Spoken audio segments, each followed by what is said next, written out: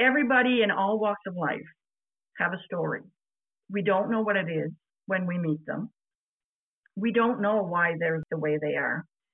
But sometimes just saying to somebody that you matter, just by noticing them, by seeing them, you don't know. You may have saved that person's life for that day, because that person that's in front of you could be saying, okay, when I get home, that's it. I'm done. I've had enough. I'm going to swallow all the pills I can find, and that'll be it. Welcome to an episode of Find Your Voice, a movement led by yours truly, Aaron Dew, a guy who has overcome crippling anxiety, adversity, and difficulty like so many of you in life, whose main goal now is to help you combat your excuses, take control of your life, write your own story, and most importantly, find your voice. So now, without further ado, I welcome the host of the show himself, Mr. Aaron Dew.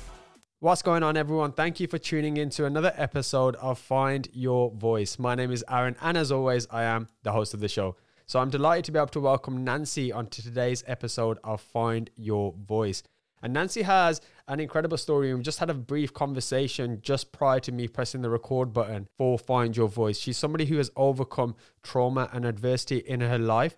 She was dealt cards that maybe some of us would assume were not necessarily the best cards in life. But what she's done is, with her perseverance and with her finding her own voice and expressing that through her own book, an incredible book, by the way, she's now helping other people and inspiring other people that they can, in the midst of whatever they're going through in their life, overcome that. So before I keep rambling on, because it's going to be a lot more interesting hearing from the lady herself, Nancy, how are we doing today? Hi, I'm doing very well. Thank you. I'm so happy that you're sharing your platform with me and allowing me to share my voice.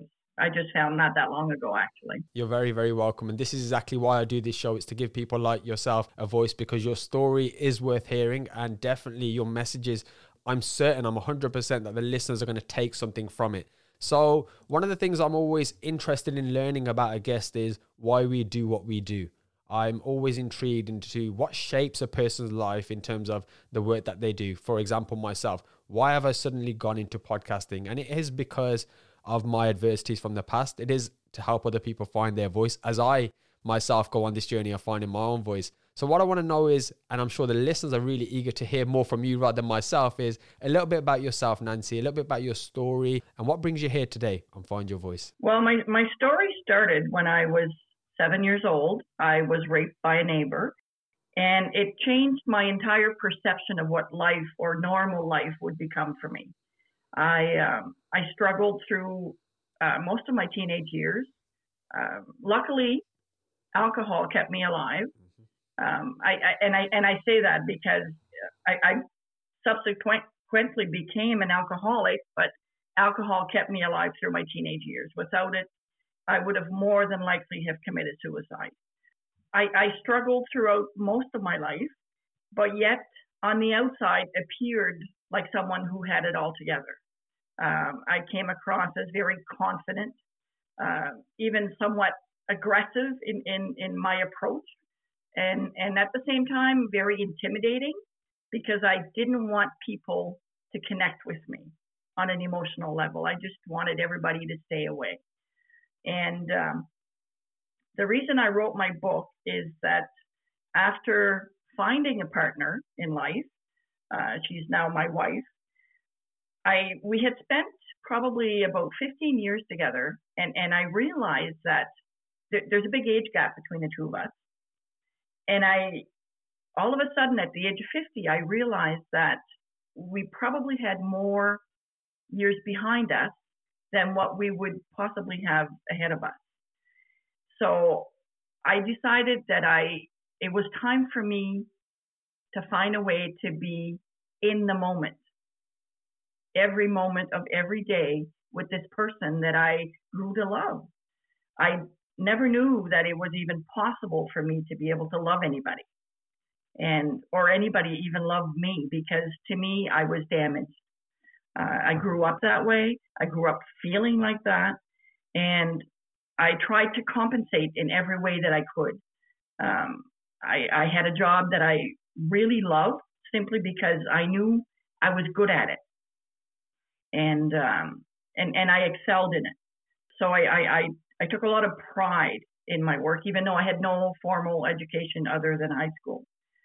But this was a turning point for me. I had gone for counseling throughout the years in my mid-20s after I found recovery in Alcoholics Anonymous, because now that I no longer had alcohol to help me through, I couldn't function.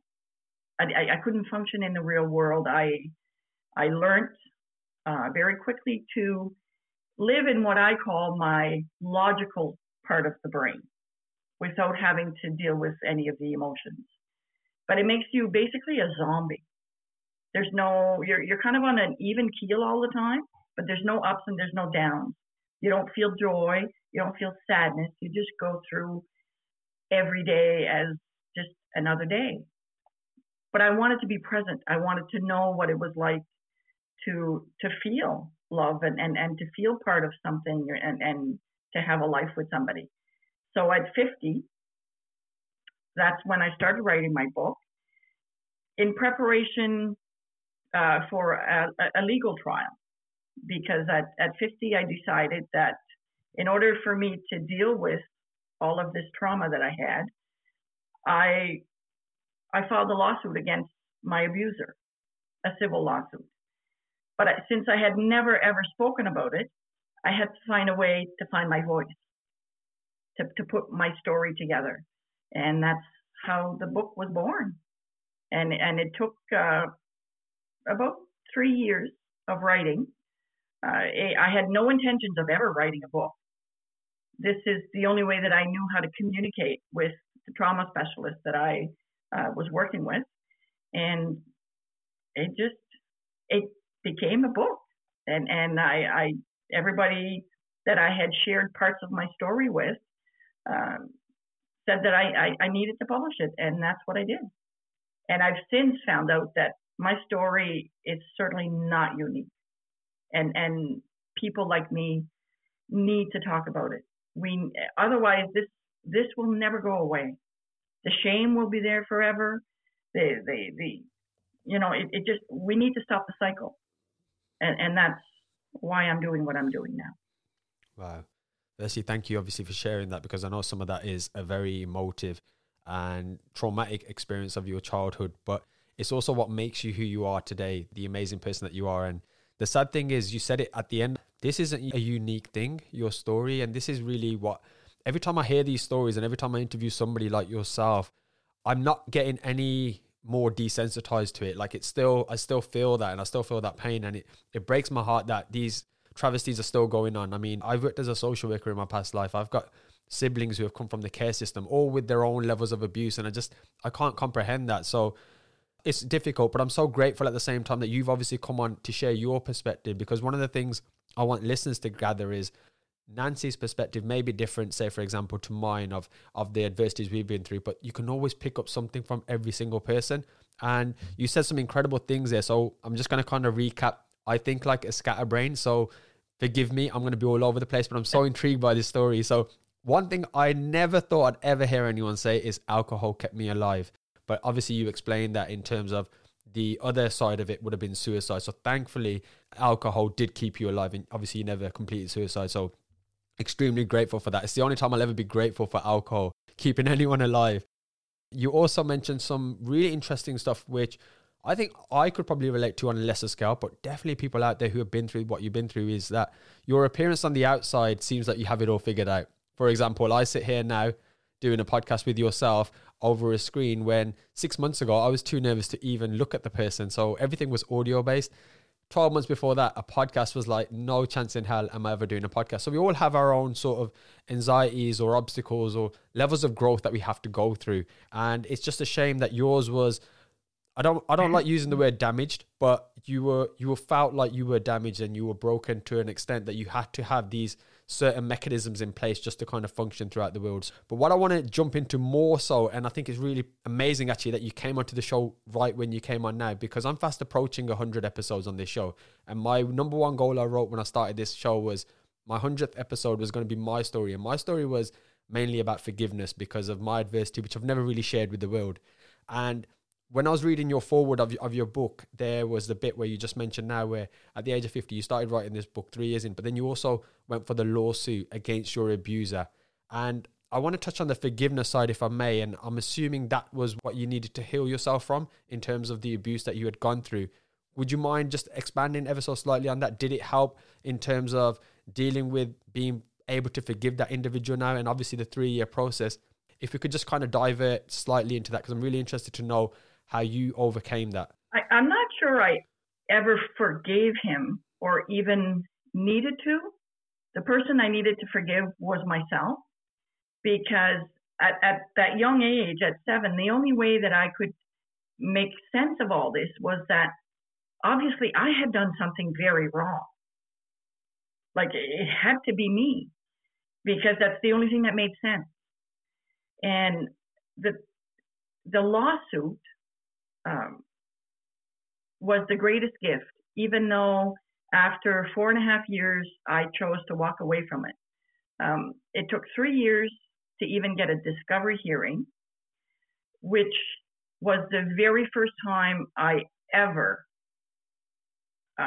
verbally said what had happened to me. And the reason I walked away from the lawsuit is because we live in a legal system. It's not a justice system. And it's very geared towards just keeping things dragging for as long as they can until somebody eventually walks away. And last December, my lawyer called me, and we had made different strategic moves to try to get this going.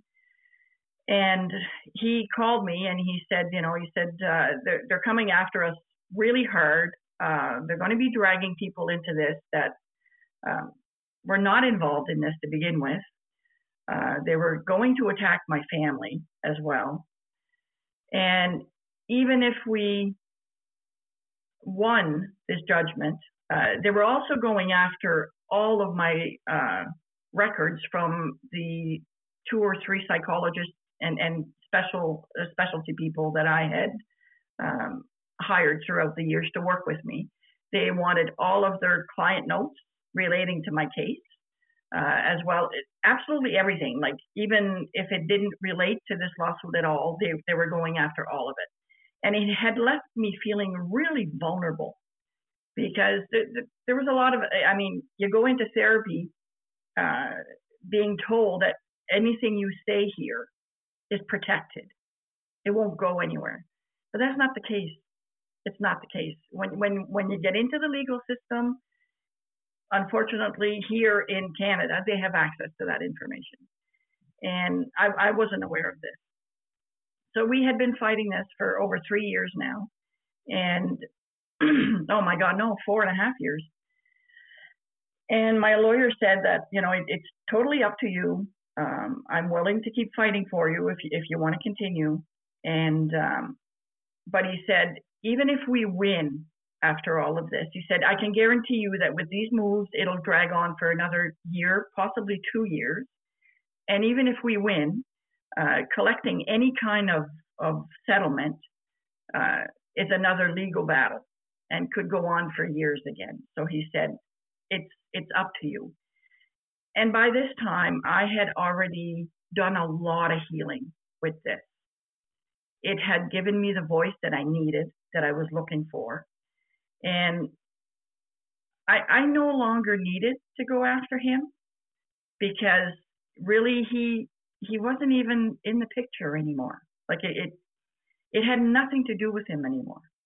He certainly had paid the price through all of this, because even 4.5 years of legal battle for him cost him, money-wise, a lot of money. I come from a very small town, and everybody there pretty much got my book. So everybody knew, even though I don't mention his name in the book, it got out, and people know who he is. And he can't go anywhere now without ever wondering, when somebody looks at him, do they know? Like, have they read the book? Like, what do they know? Or are they, So karma has caught up with him. So I no longer even needed to deal with him. I had made peace with that part, and I just needed to learn how to forgive myself, because even today I still have days where there's a lot of doubt, where I beat myself up for stuff, and I still have to deal with the PTSD, and I probably will for the rest of my life, because there will be triggers. I hate that. I hate putting a label on myself. So I've always fought that.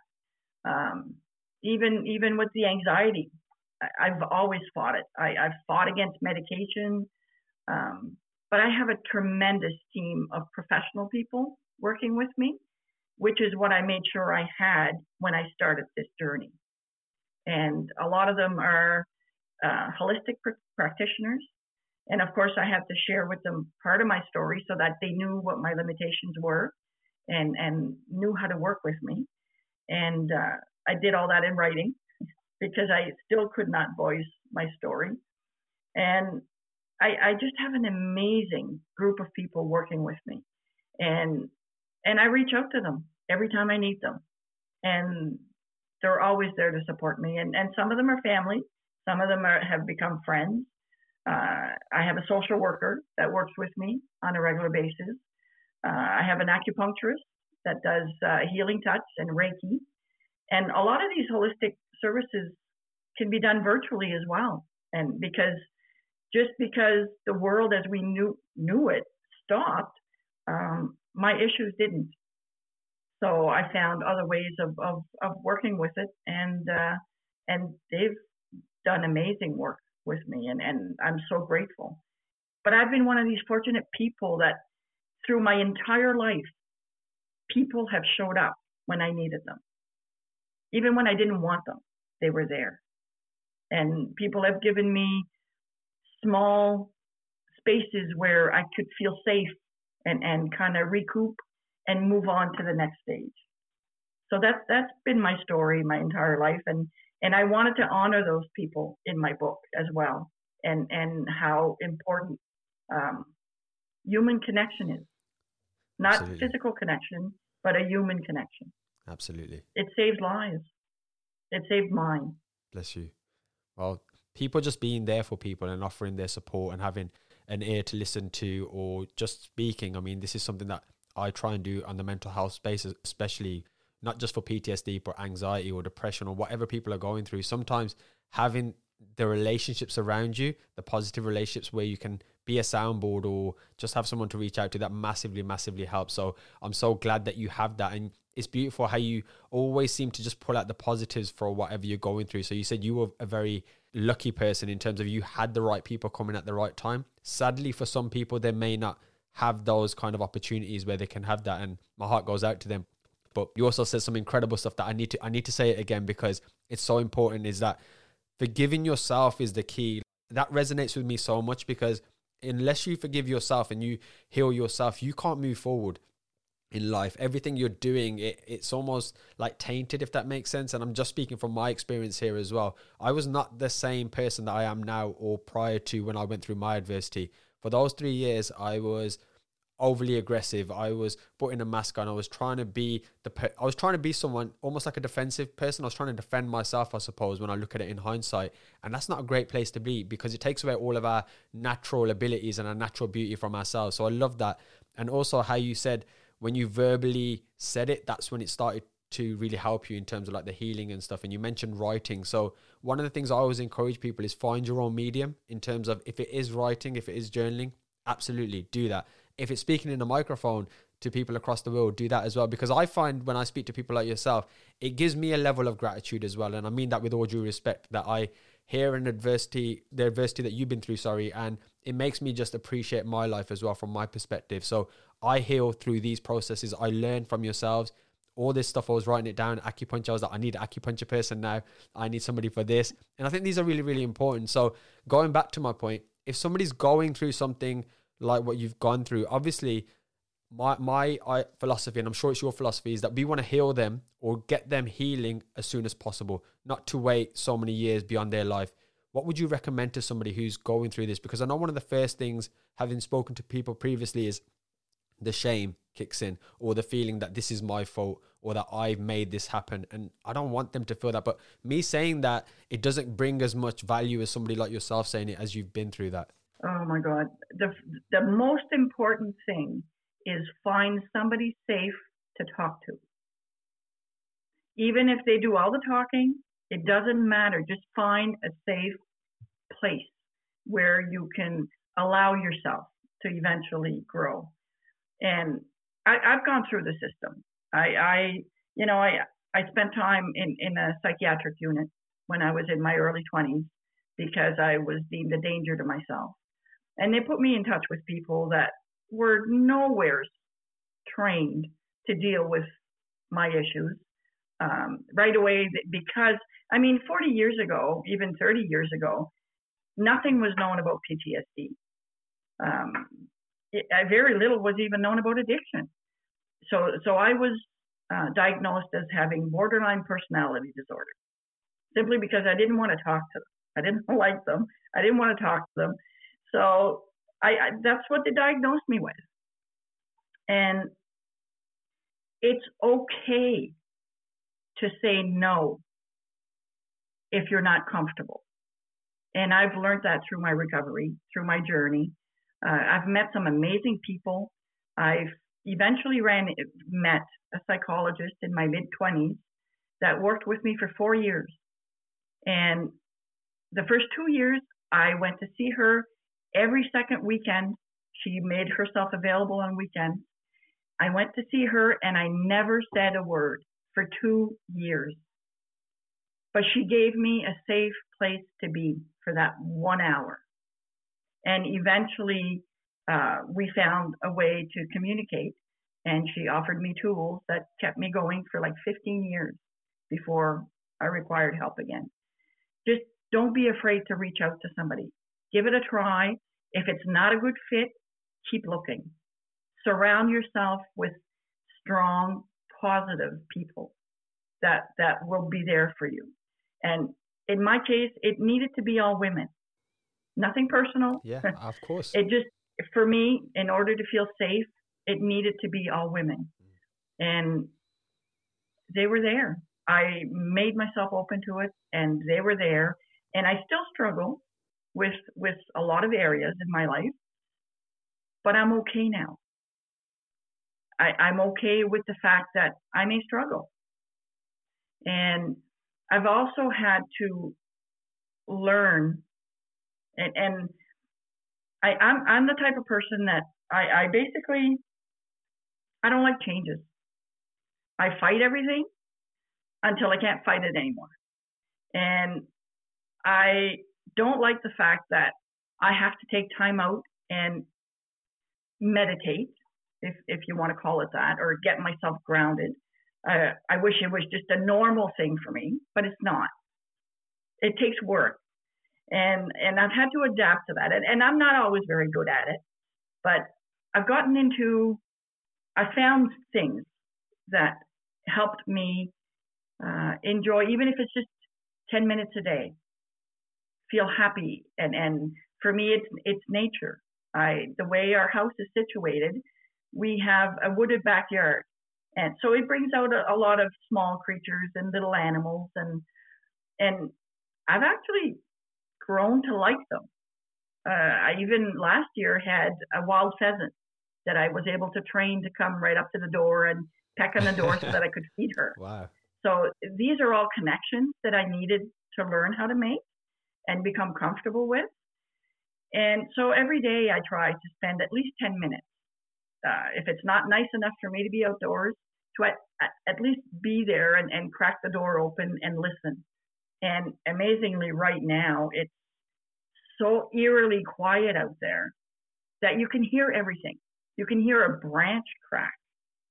So it's making me become mindful. I become connected. I'm noticing these things. I'm allowing my senses to be awakened. And it all plays a part in feeling human, feeling like I'm going to be okay, and I know I'm going to be okay because people will always be there for me. I've grown to believe that. Absolutely. I don't think it's just the people as well. I think you've got the creatures knocking on your door, checking up on you as well, Nancy, which is absolutely amazing. Well, actually, I talk about one of them in my book, and it was that pheasant. I called her Charlotte.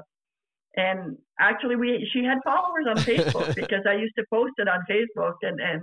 And now I've got squirrels that come around, and sometimes I can feed them out of my hand, and sometimes they're a little bit skittish. But it's all part of my healing journey. I mean, I've had to make changes to adapt to the way that I've become. I found about 10, 12 years ago that I struggled working in a 9-to-5 office environment, and it was becoming extremely difficult for me. So I created my own job. I became a virtual accountant, and I was, again, fortunate because I had made contacts all along the way. And these people were there to help me get set up and get going. And now I work from home. And I still need to prepare myself when I go out, say I've joined different groups, and one of them is a group for professional women, entrepreneurs. But I still need to prepare myself when I go there, because loud noises can trigger me. I become anxious. I become nervous. So it's everything. I've just adapted my life around what some people would call limitations. They're not limitations for me. They were gifts, and I've just adapted my life around it. I love that. I love that perspective that you take on that. And one of the things I've noticed from your story as you're telling it is you're always taking that first step in terms of going to seek help from somebody, or going out there and starting an online business, for example. You're always trying to be a little bit proactive, and it's taking those first few steps that actually the rest of the steps, people will actually come and help you along the way. And I always say the first step is always the hardest step. Even with my own journey, I think as a guy growing up, especially in an Asian family as well, we don't talk about our feelings. It's not something that you're supposed to be doing. And I was kind of the first one to kind of just say, oh, I'm just going to do it.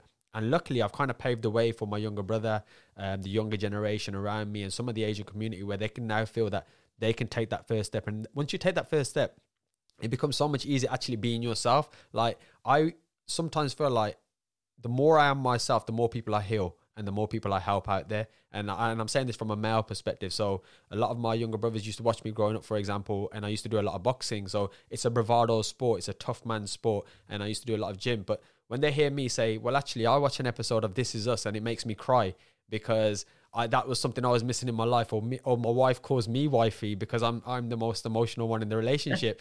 They get strength from that, because then it's like, oh, so I'm actually all right and I'm allowed to feel this way. So that's something that I do, and I love the way you've done everything that you've done, and you've not seen it as a limitation. You're again always trying to find that silver lining throughout your story. So again, brilliant points. I just want to recap them for anyone listening. Make sure you find that safe person that you can, whoever it is, whether it's somebody already within your society or your circle, or if you have to go externally, by all means do it. We need to heal ourselves. We need to get out there and find our voice however we need to do it. So I think that's really important. And you also said a very, very important one, that to say no if something makes you feel uncomfortable. And 10 minutes a day to do something you love as well. I mean, in the grand scheme of things, that's like less than 1% of the day. And yet some of us go through life not even doing that. And I think one of the blessings I found in isolation is people are having to spend time with themselves. So we're having to think of the things to keep our mind ticking. And nature's one for you. My wife absolutely loves going for walks. I'm not so much of a nature person. I get allergies, I get hay fever. I'm like, oh, I need to stay indoors. But again, I found my solace in creating videos. I like storytelling. So I've just started creating animation videos, and whatever it is for anyone, I think we need to find that. So that's really, really important. So fantastic stuff there. I want to ask you then, as you're somebody who I see, regardless of what comes in your way, you will take that first step to move forward and you will find a silver lining. Given all the adversity that you've been through in your life, let's go back to the childhood trauma, if we may, and looking at that, but looking at it from a hindsight perspective, what lesson would you take from that you're actually grateful for? Is there anything? I wouldn't change anything in my life today. Wow. Because I wouldn't be the person that I am without any of it. There was never anybody really that I could blame except for the abuser. in all this. Like even my family, I can't blame them for anything that has happened. I come from a generation of secrets. People never talked about that. People, it just, I mean, 40 plus years ago, there was nothing said about any of this. And most of the time, I'm probably not the first generation that it's happened to either. I just happened to be the one that had decided that I was going to break the cycle. And there's one thing that I always want to say to people is that you never know the impact you're going to have on somebody's life. And it can be as little as just acknowledging someone if you're out and about somewhere. You know, I know that the last few years I've consciously been making an effort to acknowledge people when I'm in front of them, whether it's the cashier at the grocery store, whether it's a lawyer that I'm in front of. Everybody in all walks of life have a story. We don't know what it is when we meet them. We don't know why they're the way they are. But sometimes just saying to somebody that you matter, just by noticing them, by seeing them, you don't know, you may have saved that person's life for that day, because that person that's in front of you could be saying, okay, when I get home, you know, that's it, I'm done. I've had enough. I'm going to swallow all the pills I can find, and that'll be it. But somebody interrupted that along the way just by saying, hey, how are you? Or just nodding your head. I see you. You're there. You know, my partner gave me early on in our relationship a saying. It's a Dr. Seuss saying, and it's on a really nice picture. And it says, to the world, you're only one person, but to one person, you are the world. And, you know, I often talk about my grade 4 teacher, because that was the first time I think that I ever felt safe after the event. And she did nothing special for me. She treated me just like she did every other student, but she treated every single student like they were special. She made them feel smart. She made them feel like they could accomplish anything. And I sent her a letter last year or the year before telling her that. And I mean, that was like many moons ago. And she was so surprised and so honored that I would recognize her in that way, because to her, that was her job. So we never know who we're going to encounter. And sometimes just a simple hello and actually looking at somebody, not just kind of walking by with the head and like a wave, and acknowledge them, that they matter. Because so often that has saved my life. Yeah. Wow. That's incredible. And again, I can't echo that anymore. And the importance of it is that the acknowledgement of just, again, the human interaction, just showing someone, even for that slight moment, that you care about them. Because time is our most important commodity. It's something that we're never going to get back. So when you can give that to somebody, it's so special. And as you were saying that, I was thinking of like my economics teacher, one of the first teachers who had a profound effect on my life, because I was a very shy kid and he could see that. He was probably the only teacher who could actually see that. And he would always openly make sure he would never ask me a question in front of the class, because I hated reading out in front of people. And it's little things like that. And it's weird you said that, because a while ago, I think it was about 6 months ago, I was like on LinkedIn and I was doing a bit of stalking. I was like, I really want to just message him, because one of the things I've started doing, and it was a guest who came on my show, episode number 4, Joshua, who has an illness whereby his life expectancy is very, very low. And he's an amazing person. And one of the things he does on a daily basis is he'll message someone in his phone book, a friend or a family, and just telling them what he appreciates about them. And when he first told me that, because I got one of those WhatsApp messages, I found it really strange because I didn't know how to react to it, if I'm being completely honest. I was like, oh, okay, thank you. Like, it was really nice. It's become my habit now. I will always check up, especially in isolation. I'm messaging people. I'm saying, how are you? And it is so important. I can't stress it. I love that. When you were saying it, I was getting a bit riled up, and I just think it's so important. And I had a phone call yesterday. You got me going now, Nancy. But I had a phone call yesterday from someone, and I normally shy away from phone calls because I'm very much on WhatsApp, and I prefer just a conversation face to face. Phone conversations, I don't really prefer them. But anyway, I just decided to pick up the phone call. Normally, I would ignore it and then text saying, "Sorry, missed your call. Is everything okay?" So I answered this phone call, and it was just a lady who we were looking to get into some deals together for real estate. And she just rang, nothing about business, nothing about money, nothing about anything, just to see how me and my wife were doing. And we spoke for about half an hour. And instantly when I come off the phone, I was like, "Oh, that was so lovely." And the wife was like, "That's unusual for like you to have a conversation." I was like, I just feel so good now, like so happy that somebody on you know, down south, like we're not as close as say like my cousins or my brothers and my siblings, took time out of their day to see how I was doing. And it made me feel alive for the rest of the day. So if we can do that for any single person out there, it's a beautiful gift. So thank you for that. You got me excited. Anyway, I need to get back to the show. You mentioned some brilliant points there in relation to having only to blame the abuser, which I'm absolutely 100% for. I think that's something that we need to recognize, that it's nobody else's fault outside of that. That person needs to take accountability. And if they don't take accountability, then by all means, just work on yourself and try and heal yourself. I think that's really, really important. And you also said that you wouldn't change anything.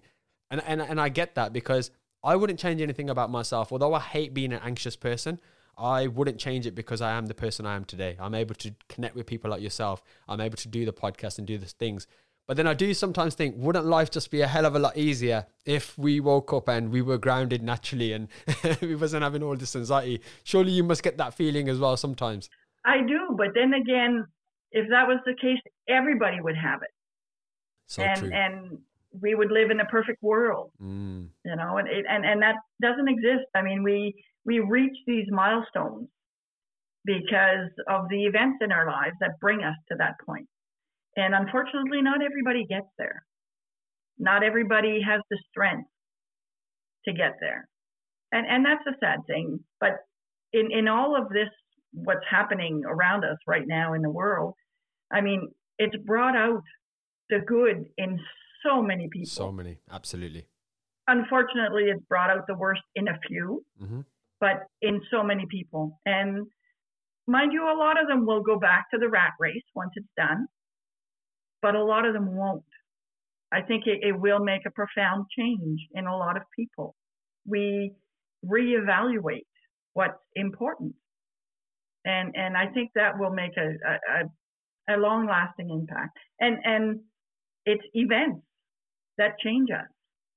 So without them, we have no reason to change. So true.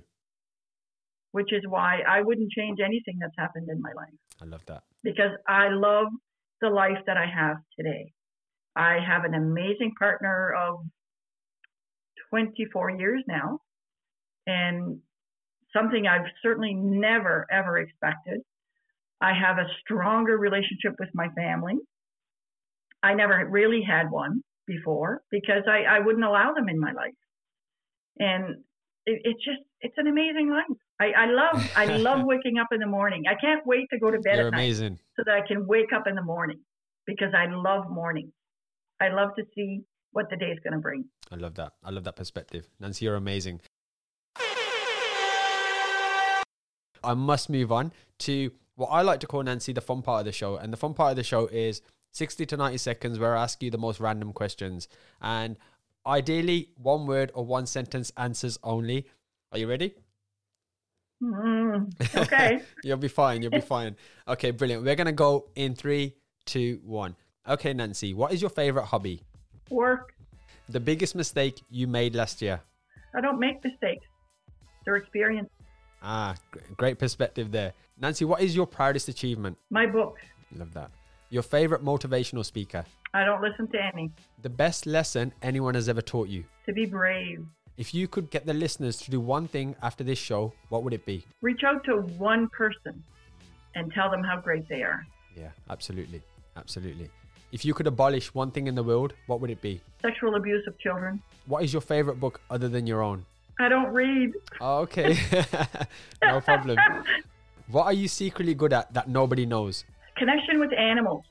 Wild animals. The ability to read minds or predict the future. Read minds. The ability to fly or be invisible. Fly. Nancy, what would you like to be remembered for? My resilience. And finally, What song best describes your life? Oh my God, I have no clue. But you listen to music, right?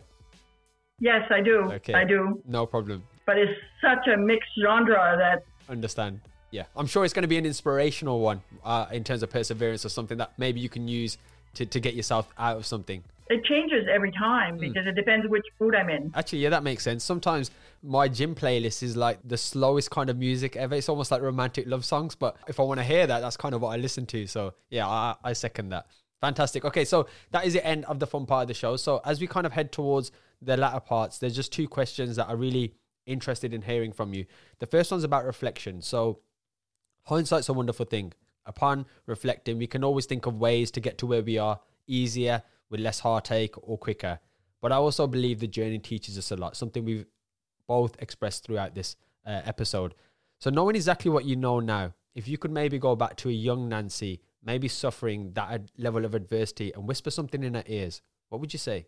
Oh my God, I don't think I could say anything to her because she wouldn't have listened. Okay. I honestly, that was my path, and there was no changing it. So would you consider yourself a stubborn child then? No, not at all. Fair enough. Bless you. Just very driven in what I was thinking, that's all. Okay. That's a good way of reframing it. And that sadly does actually bring us to the last question then, Nancy. So the last question is about legacy. So if in 150 years' time, science fails to save us both, and all that exists is a book, and this book, it's about your life. It's about everything you've been through, all of the amazing things you've accomplished, all of the lives you've touched across the world, and everything that is about you. Firstly, what I want to know is, what would the title of this book be? And secondly, what would the summary at the back tell us about you? Oh my God. I have got no clue. Like, I don't see myself being a figure in 150 years from now. Like, I've never even thought that my life would make a difference. So I honestly cannot answer that. Okay. You've obviously seen the results and the outcome from you releasing your book. I'm sure you've had some incredible feedback, but just from this very short conversation, your story definitely had a profound effect on my life. And I'm sure the listeners listening to it will obviously gain some value from it. So I think sometimes a lot of us, we think our story is mundane and we think, yeah, it's just me going through it and me persevering through it. But I find strength and I find hope and inspiration in hearing your story. So we need to think of a name, maybe offline, but I would definitely pick that book up in 150 years' time. Thank you. Yeah, you're welcome. So just before I give the listeners a chance to obviously connect with you, I want them to know where they can find your book, where they can maybe find you if you are on social media as well. Is there any questions you wish I had asked you today, or anything you want to leave the audience with? No. Okay. I've really enjoyed our conversation. Thank you. Me too. I love connecting with people. It's really nice to have that opportunity. Thank you. I've enjoyed it too as well, as you can see by my levels of excitement as well throughout this show. So what is the best place, Nancy, that people can connect with you, reach out to you, maybe definitely read your book, but what else can they do in order to get in touch with you? I'm on LinkedIn. I can be connected there. And my book, Life in the Shadows, also has a Facebook page. And I can, anybody can reach me through there. Fantastic. And what I'll do is, to make everyone's life easy, is I'll put everything in the show notes, nice and easy, with all the links as well. So make sure you please do check that out.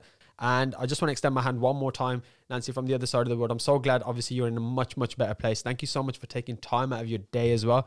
You've cheered me up. I was a little bit in a slump. I've done 2 podcasts already, but you've livened me up. I'm ready to go on my run and listen to some probably romantic music as well, because I'm in that kind of mood. But thank you so much. Honestly, it's been an absolute pleasure. And one of the things I always do say as well, and I normally say this offline, is when somebody takes time out of their day to come on my show to help the listeners of this show and to help the movement behind Find Your Voice, that's part of my Find Your Voice family. So if there's anything I can obviously do as well after this show, by all means, please do reach out, and I'll try my absolute best to try and help you. And of course, for everyone else at home, thank you so much for listening. Thank you. You're one of my earth angels now. And remember, this podcast is absolutely free. So all we ask in return is for you to share this with a friend and drop us a 5-star review over on iTunes. Have an awesome day.